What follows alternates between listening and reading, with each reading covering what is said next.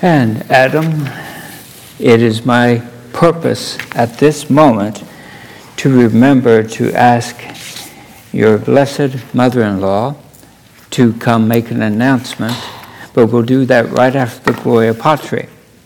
I'm relying utterly on you to help me remember that, okay? Lori, that'll be your spot. All right. John 17, I know you just sat, but let's turn to John 17. We'll read just the first 5 verses. John 17, verses 1 through 5, and I'll open with prayer as we approach this blessed, glorious chapter. Let's stand together.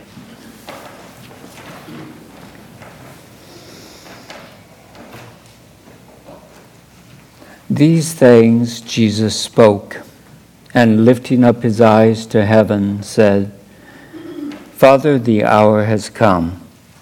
Glorify thy Son, that the Son may glorify thee, even as thou gavest him authority over all mankind, that to all whom thou hast given him he may give eternal life. And this is eternal life, that they may know thee, the only true God, and Jesus Christ, whom thou hast sent. I glorified thee on the earth, having accomplished the work which thou hast given me to do. And now glorify thou me together with thyself, Father, with the glory which I had with thee before the world was. Blessed Father, we praise and thank you for gifting us through your Spirit with this record of the prayer of thy beloved Son that he made to thee on the night that he was betrayed.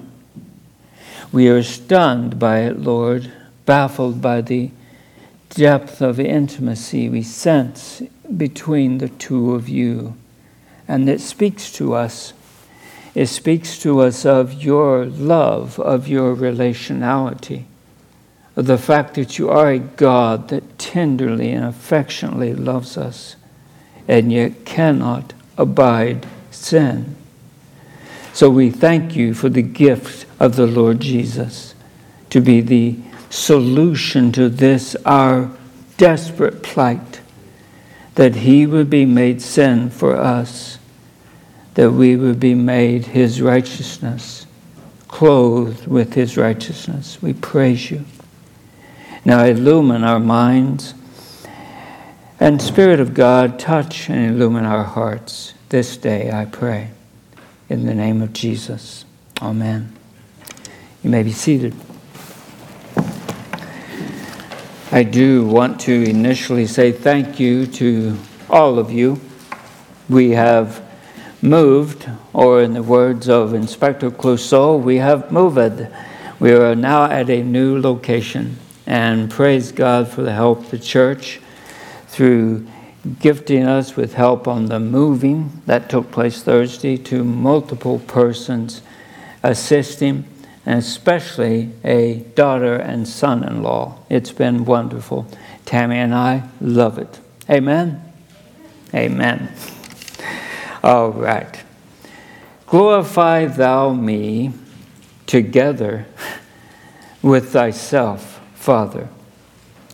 Here this Lord's Day of divine worship, we enter into the inner sanctum. Truly the words Yahweh spoke to Moses at the burning bush speak here as well. The place on which you stand is holy ground. We might liken it to that sacred once-a-year scene when the high priest would enter behind the veil into the Holy of Holies, there to make intercession through blood upon and before the mercy seat overshadowed by the cherubim. Our text, of which we are only considering the first 5 of 26 verses, is typically known as Christ's high priestly prayer. This draws attention to the solemnity of consecration with which Christ Jesus anticipates the cross as the climax of his earthly priestly work. Spoken as it is in the shadow of the cross, John 17 has a peculiar solemnity. And very often his prayer is understood as though it were gloomy. It is not. It is uttered by one who has just affirmed that he has overcome the world. That's the end of 16. And it starts from that conviction. Yes, Jesus is anticipating the cross, but it is with certain hope and joy. And this prayer marks the end of Jesus' earthly ministry, while looking forward to the ongoing work that would not be the responsibility first of the immediate disciples, and then also those who would later, like we, trust in him through their words. Jesus prays for us all. Now, the prayer is difficult to subdivide because there is a beautiful unity in this prayer. In this prayer, God prays to God. Take that to your first, second, and third Sunday school class. In this prayer, God prays to God. God the Son prays to God the Father, his Father. So here is profound insight into the mystery of divine personality. How do they relate together with each other? Here also is contemplative guidance for our own prayers, reverence, solemnity, absolute trust and hope, expressions of love, and yes, joy. In verses 1 through 5, it can be broken into three parts, I think, many suggest. In verses 1 through 5, Jesus prays about himself in relation to the Father. In verses 6 through 19, Jesus prays for his band of disciples, and then in verses 20 through 26, Jesus prays for those who will believe through them. My purpose today is to give explanation of but these 5 verses, yet with some doctrine and application sprinkled, and then final profound doctrine that we see here. And I pray application that will bless you in your personal walk with the Father through the Son. 17:1. This part of the prayer is said to be his prayer for himself, and what he requests is that the Father would glorify him so that he, the Son, might glorify the Father. But let us think clearly here. For while Jesus is praying for himself and his glory by the Father, he's speaking immediately of the cross. Jesus is praying that his Father's will be done in and upon him. We should be clear that there is no self-seeking in this prayer. He was utterly about us and the Father's glory. Look at Hebrews 10, 5 through 12 with me. Hebrews 10, 5 through 12.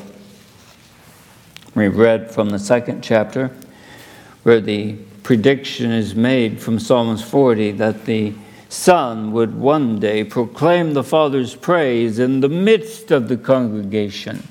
And this happens at every preaching of God's Word. But Hebrews 10, 5 through 12.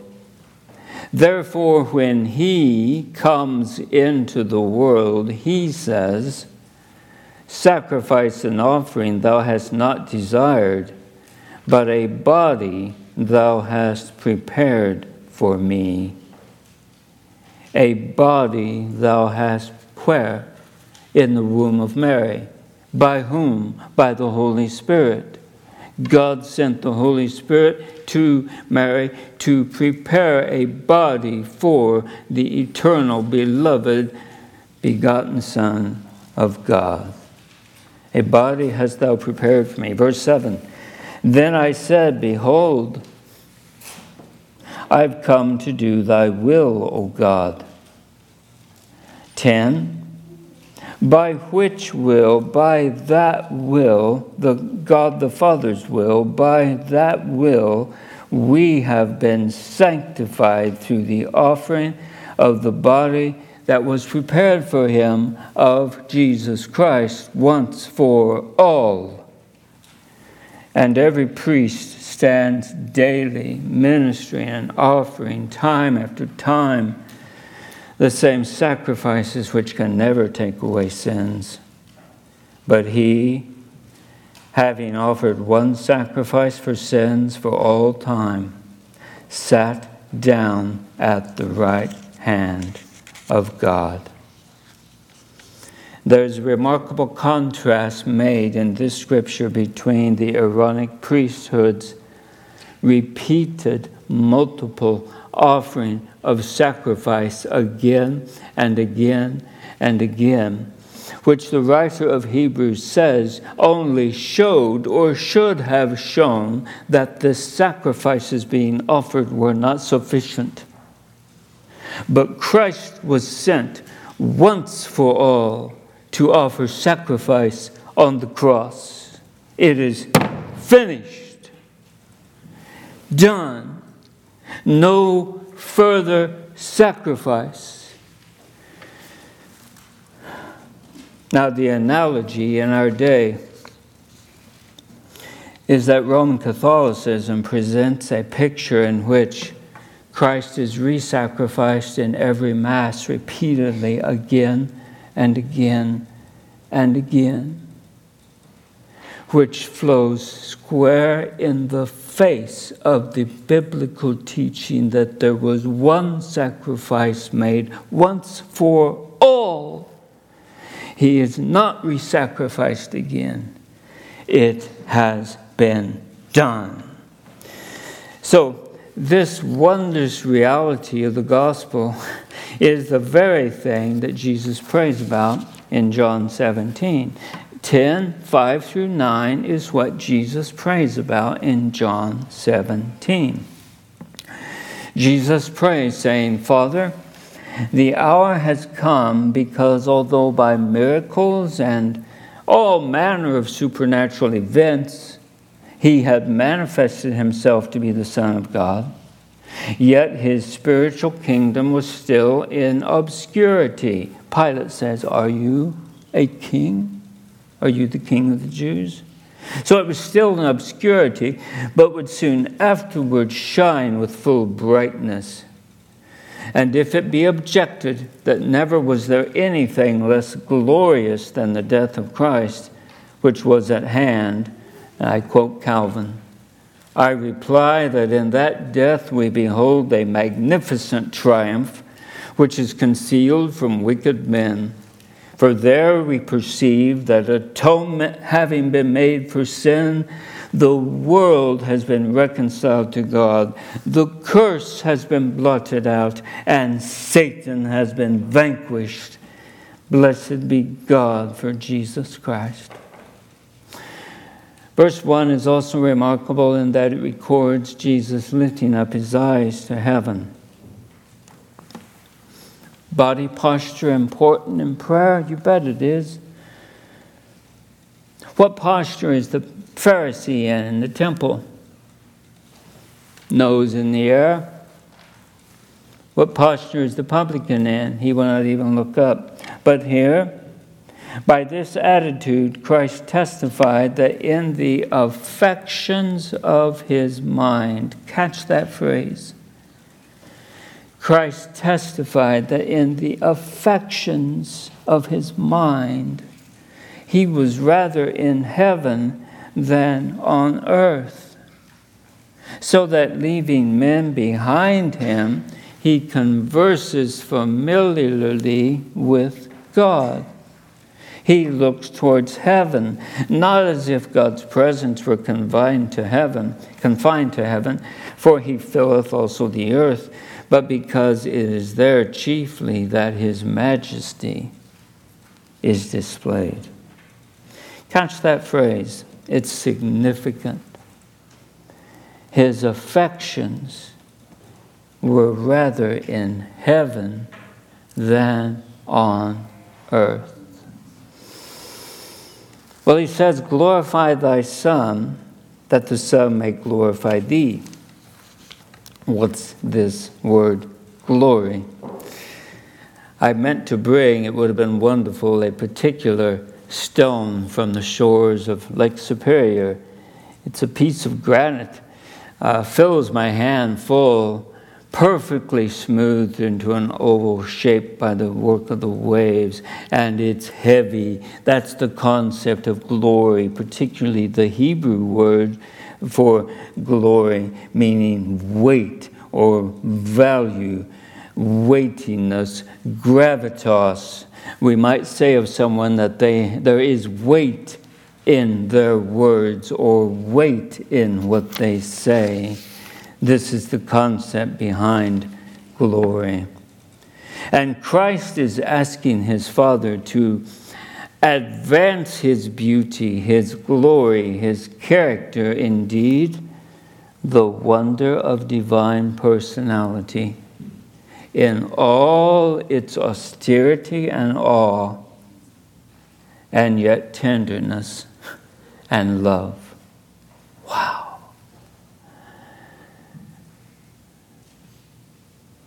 Mercy and wrath have met together. Righteousness and peace have kissed. Psalms 85. That God might show himself both just and the justifier of the one who has faith in Jesus Christ. Romans 3:26. Just, wrath, justifier of sinners, tender affection. They both meet at the cross. And they meet in Christ's prayer here. Verse 2. Look at verse 2. Observe that verse 2 is a continuation of verse 1's focus on glory, and specifies that the giving of eternal life to people is the outworking of the glory Christ speaks of. Christ says here in verse 2 that the Father gave him authority, power over all mankind, the Greek is flesh, that to all whom the Father gave to the Son, he, the Son, may give them eternal life. Catch that. Let that weigh on you, that to all whom the Father gave to the Son, God the Father gave Jesus the Christ, the Messiah, authority when he appointed him to be king and head. Observe the focus that it is God the Father giving the man, the one like a son of man who was presented before him, Daniel 7.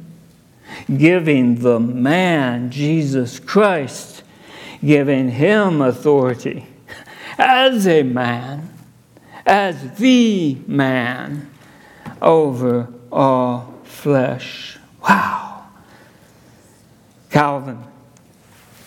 Christ does not say that he has been made governor over the whole world in order to bestow life on all without any distinction. But he limits this grace to those who have been given to him. But how were they given to him? For the Father has subjected to him the reprobate. That's scriptural, it's Calvin too. Calvin again. I reply, it is only the elect who belong to his peculiar flock, which he has undertaken to guard as a shepherd. So then the kingdom of Christ extends, no doubt, to all men, but it brings salvation to none but the elect, who with voluntary obedience follow the voice of their shepherd. My sheep hear my voice, and we follow. For the others are compelled by violence to obey him, till at length he utterly bruise them with his rod of iron. Psalms 2. Application per verse 2. Application per verse 2. You, if you are a child of God, you were chosen by the Father before the foundations of the world were laid as a love gift from the Father to his Son. And that undergirds everything preached by Pastor Adrian 2 weeks ago and by me last week. This is the doctrinal reality and truth that undergirds who we are in Christ, undergirds, for the Father tenderly affectionates you, has tender affection for you. John 16:27. And biblical counseling will factor this heavy into conversations, because the reality that I am a love gift by the Father to the Son radically impacts my view of myself, my self-image, my view of temptation, my view of sanctification. This is a game changer. If you are a child of God, most fundamentally, you are a gift from the Father to his beloved Son. How should that change the way I think and feel?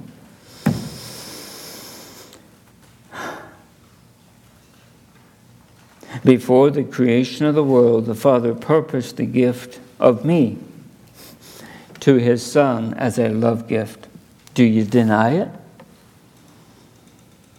The scripture here would be hard to challenge. So what's with my depression? I'm a love gift from the Father to what's with my depression? What's with my cranky attitude? What's with my grumbling and bemoaning my life? I'm a love gift from the Father to the Son. The problem with us is that we are almost entirely horizontal in our thinking, very little vertical, and that radically impacts on your happiness, sorrow, quotients, heavily. Verse 3. Verse 3 is Christ's definition of what he meant by the eternal life, which he gives to those gifted him by the Father.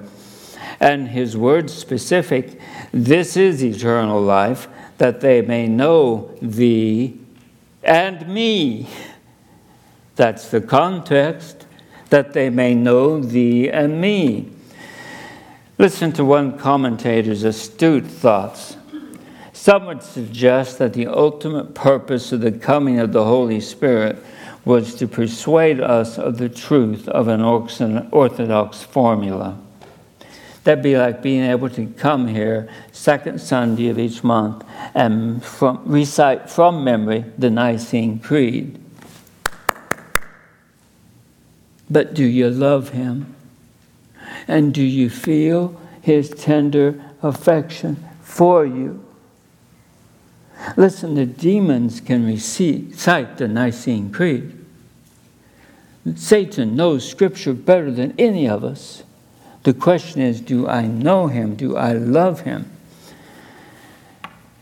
Well, the commentator goes on to say, orthodox formula, that is mere thoughtlessness.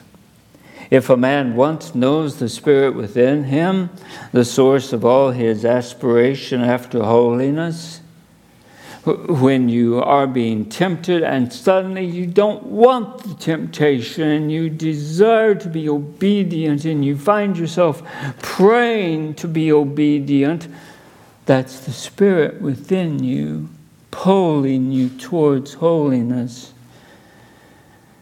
And if he knows this Spirit of Jesus Christ within himself as none other than the Spirit of the eternal and almighty God, what more can he want? What more can he want? This is the eternal life. The definition of eternal life Jesus gives here is important because it differentiates itself from the current concept of endless existence.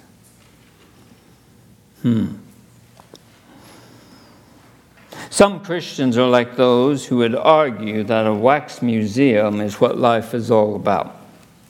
And they cannot imagine the wonder of dancing, of singing, and leaping, and smiling, and laughing, and talking, and endless joy in relational dances, all emanating from and harmonious with the great eternal intra-Trinitarian dance of the Father, Son, and Holy Spirit. Eternal life, praise God, is not a wax museum on top of a cloud. Eternal life is the joy that will exist in heaven forever. What many of us think of heaven forever is what the wax would imagine life to be if they could think. Exegetically, consider one bit of insight in these first 5 verses with the whole chapter 2, that the faith, trust word group, it comes out as a noun, it comes out as a verb. The faith, trust word group, John uses 98 times in the gospel, but always in the verb form. You remember that?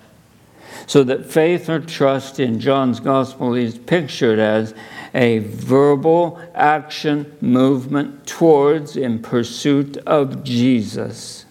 He does not speak of the faith that comes in 1 John. He's talking to those who need to believe, not to those who have believed. But in chapter 17, the faith trust word group appears only 3 times. Only 3 times.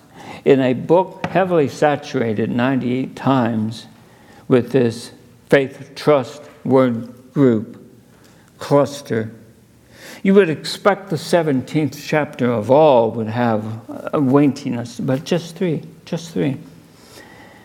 On the other hand, knowing or to know word group in John chapter 17, he uses 7 times. 17:4. He says, I have accomplished the work which thou hast given me to do. Christ here declares that he has completed the whole course of his calling. Do you remember Hebrews 10? Behold, I have come to do thy will, O God. A body thou hast prepared for me. He has accomplished almost wholly the course of his calling. The next step is being received into the heavenly glory as the one like a Son of Man figure from Daniel 7. But consider just a few passages from John's Gospel. If your Bible is open, you can fly fast with me. 1:18. His perception, self-perception of completing or fulfilling what the Father had given him to do. In 1:18, we are told that the only begotten God who is in the bosom of the Father, he has explained him. The Greek word is exegeted him. We get our word exegesis or exegetical from this word. That Jesus was the exegetical explanation of the Father. In 2:13, he cleanses his Father's temple. My Father's house shall be. In 7:16, he says, my teaching is not mine, but his who sent me. In 8:28 and 9, I speak these things as the Father has taught me. I always do the things that please him. 12:49 through 50. I did not speak on my own initiative, but the Father himself who sent me has given me commandment what to say, what to speak, and therefore the things I speak just as the Father has told me. Brothers and sisters, clear in the self-perception of the Son is that he was accomplishing his Father's will for him. He was teaching what his Father had given to him to teach. He was exegeting, showing in a theatrical display the Father's great heart for sinners, because Philip or Thomas, forget, if you've seen me, you've seen the Father. Wow. Jesus had a clear knowledge of the eternal relationship he, God the Son, had with God the Father in a face-to-face relationship in the fellowship of God the Holy Spirit, an eternal intra-Trinitarian relational dance of joy. And Christ desires to be glorified with the Father, that upon being received into heaven, he may give a magnificent display of his greatness and power, at which every knee shall bow, every tongue confess that Jesus Christ is Lord, to the glory of God the Father. Now listen very carefully to the depth of Calvin's words here on the 5th verse. Christ now declares that he desires nothing that does not strictly belong to him, but only that he may appear in the flesh, such as he was before the creation of the world. Did you get that? The prayer is, he knew of the glory that he had as the second person of the Godhead, of the Trinity, as God the Son, the glory that he had with the Father from eternity past. But he is now not just God, he is also man.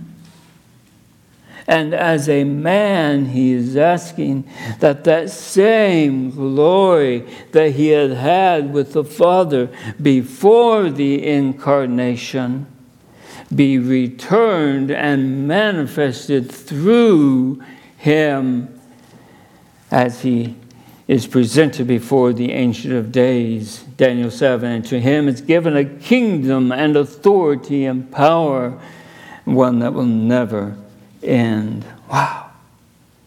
Well, Calvin continues, or to speak more plainly, that the divine majesty which he had always possessed may now be illustriously displayed in the person of the mediator, in the human flesh with which he was now clothed. Do you get that? That God the Son is now a man also forever on our behalf. The second person of the Godhead is now flesh also. forever on our behalf. This is a, Calvin, remarkable passage which teaches us that Christ is not a God newly contrived or who has existed only for a time. For if his glory was eternal, himself also has always been. Bad English maybe, but boy, it gets it. What glorious joy that here, just if you count verses, chapter 18, verse 1 is the arrest. That just before his arrest, crucifixion, and death, Jesus is praying the Father to glorify him, the Son, with the same glory he had with the Father before the world was. And he prays, glorify thou me, together with thyself, Father. He could have prayed, glorify thou me, Father. But he said, glorify thou me with thyself, Father. Relationality. The Father and the Son in an eternal gaze of love, bonded by the personification of love, the Holy Spirit, the third divine person. Doctrine. First, observe the centrality or primacy of God's glory. It rather strikes you, doesn't it, from John 17. The centrality or primacy of God's glory.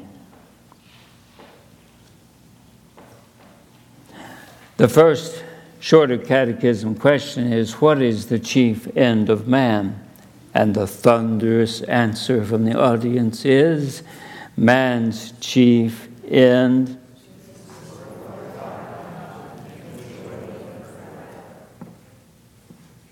Was that an angel or was that thunder?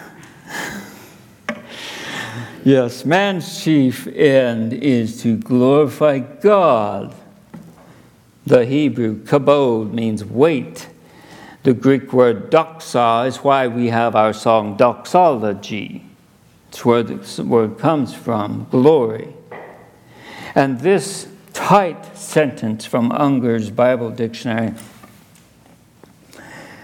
his glory is the manifestation of his divine attributes and perfections, or such a visible effulgence as indicates the possession and presence of these. That could not be said tighter, and it is beautiful and perfect theology. This is God's glory, the manifestation of his divine attributes and perfections, either in visible effulgence as around his throne, Ezekiel 1 and 10, or around his throne, Revelation 4, or in the person of the God-man washing the disciples' feet. His attributes and perfections are being manifest. In 17, look at verse 5 with me, because we'll look at two others there. 5, now glorify thou me together with thyself, Father, with the glory which I had with thee before the world was. Go to 22. And the glory which thou hast given me, I have given to them, that they may be one, just as we are one. 24. Father, I desire that they also, whom thou hast given me, be with me where I am, in order that they may behold my glory, which thou hast given me, for thou didst love me before the foundation of the world. There is an infinite depth of joy which the redeemed will continually experience new depth after new depth, new heights, new vistas forever in His blessed, blessed presence. Contemplate Him now. Seek to glorify Him now. Ask Him, how might I glorify You this day? First doctrine, the centrality or primacy of God's glory. Second doctrine, the primacy of the Father. The primacy of the Father. Where the three persons, Father, Son, and Spirit, are mentioned by Scripture in connection, as in baptizing them in the name of the Father and of the Son and of the Holy Spirit, they are usually mentioned as Father, Son, and Holy Spirit, and not in reverse order. In all allusions to the properties and relations of the three, the Father is always spoken of. Example, the word Father. He's always spoken of by some term or trait implying primary rank, and the other two by some implying secondariness. As Christ is His Son, the Father is not Christ's Son. As the Holy Spirit is His Spirit. As Christ and the Spirit are sent, they do not send the Father. And in their working, there is always a sort of reference to the Father as being primary, directing their operation. John 17 classically illustrates this as you read it. You cannot but see the primacy of the Father in everything Christ spoke and said, the will He obeyed, the work He accomplished, both perfect righteousness achieved and passive righteousness submitted to at the cross. Third doctrine, the glorious wonders of the Incarnation, as seen in John 17. That Jesus, the man, a man, would make request of the eternal Father, God, that He, the Father, would glorify Jesus with Himself with the same glory that they had shared before the creation of Genesis 1. And that the eternally uncreated God the Son, who was now become also man, is to be taken back as a man into the immediacy of the Father's presence in the same glory and honor and power and praise that has existed for all eternity within the fellowship of the Father and Son and Holy Spirit. Wonders of God with us. Application. First, my salvation eternal in paradise, in the presence of God the Father, and in the physical presence of God the Son, Jesus, and with the eternal blessed presence of the Holy Spirit indwelling. All of this is a much bigger thing to God than it is to some of us. It is a much bigger thing. You can't read this without seeing the enormity of what has been done. It is a much bigger thing to God than some of us think about it. Do we really get it? Observe, secondly, that Jesus' definition of eternal life is not endless humdrum existence on a cloud. Jesus' definition is that of knowing God relationally. increasingly deeper with a boundless joy welling up, overflowing my existence, my hopes, my fears, my concerns. Am I living with one foot on earth and another foot in heaven? Listen to this.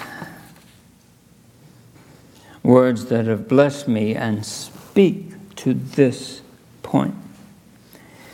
Jesus, that flower of Jesse, set without hands, getteth many an affliction, and yet withers not, because he is his Father's noble rose, casting a sweet smell through heaven and earth, and must grow. And in the same garden grow the saints, God's fair, beautiful lilies, under wind and rain, and all sunburned, and yet life remaineth at the root.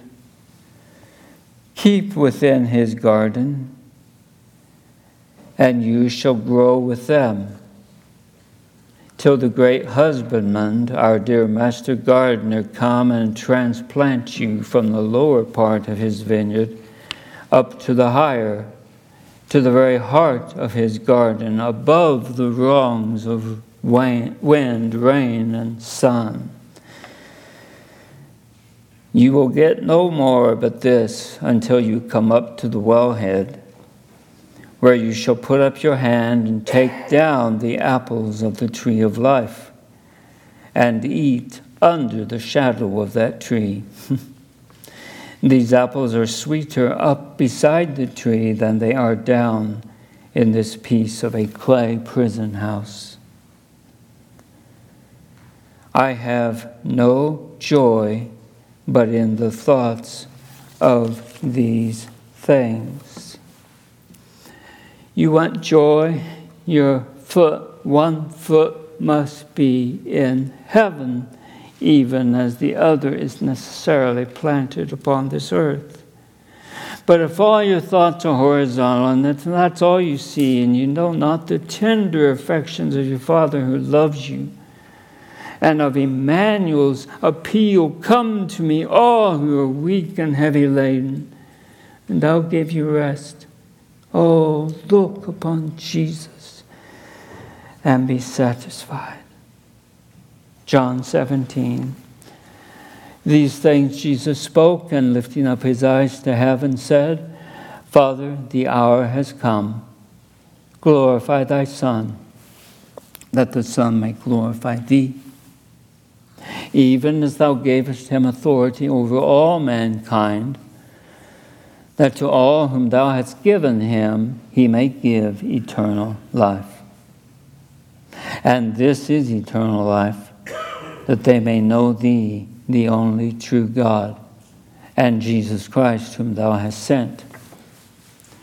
I glorified thee on the earth, having accomplished the work which thou hast given me to do. And now glorify thou me together with thyself, Father, with the glory which I had with thee before the world was. Let's pray. Blessed Father, how we love you, how we thank you for the tenderness with which you meet us in the face of the Savior. And not just his blessed face, but in all of his words and his deeds, his receiving the children with laughter, his washing dirty feet, his going to the cross where he himself bore our sins in his body on the tree. We love you, Father.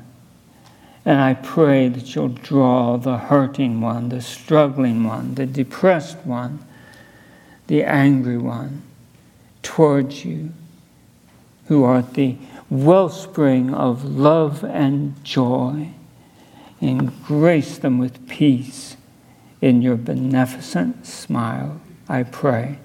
In Jesus' name, amen.